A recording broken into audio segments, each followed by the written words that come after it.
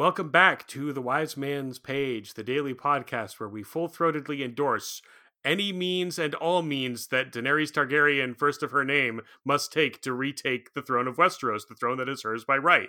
This is page 651. Felurian took my hand and drew me into the pavilion. She pointed. Sit. I sat on a cushion, placing my head level with the smooth expanse of her stomach. Her navel was terribly distracting. She looked down at me, her expression proud and regal as a queen. Amawan, she said, spreading the fingers of one hand and making a deliberate gesture. This we call the hushed heart, an easy lesson to begin, and one I expect you will enjoy. Felurian smiled at me then, her eyes old and knowing. And even before she pushed me back against the cushions and began to bite the side of my neck, I realized that she did not intend to teach me magic. Or, if she did, it was magic of a different kind. While it was not the subject I'd hoped to study under her, it's fair to say that I was not entirely disappointed.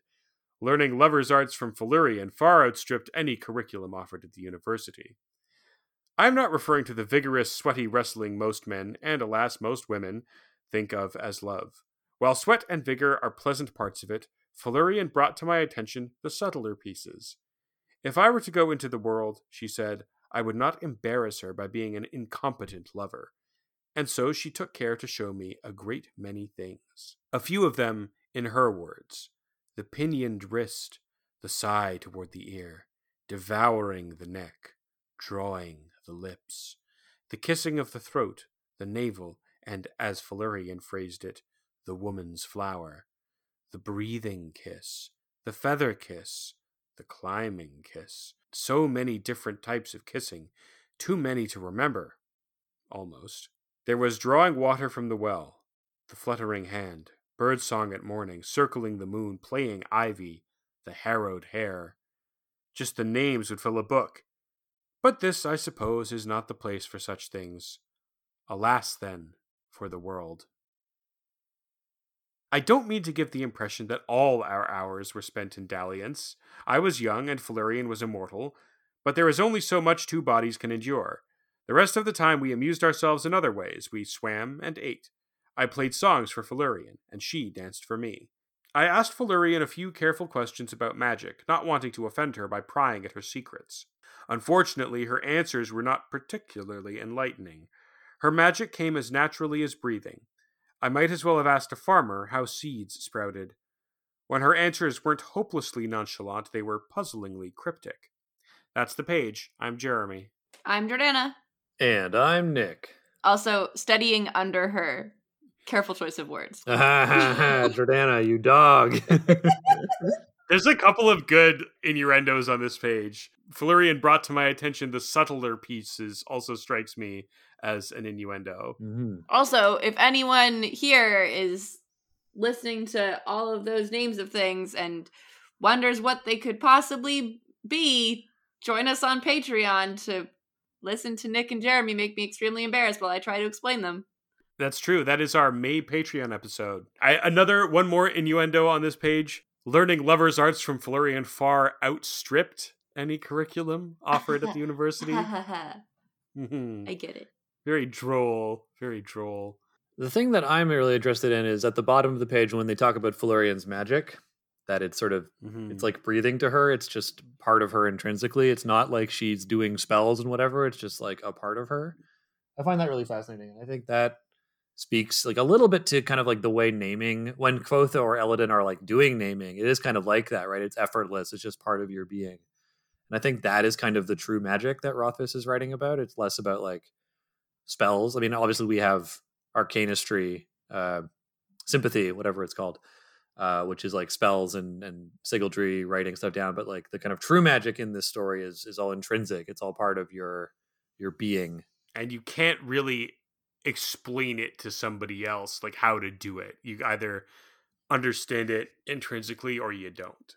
Yeah, and that's what Aurea is like also, right? Aurea is like very magical by virtue of it's who she is. She's not like doing science when she does her magic. Yet another little pin in my conspiracy board that Aurea might be a fey being.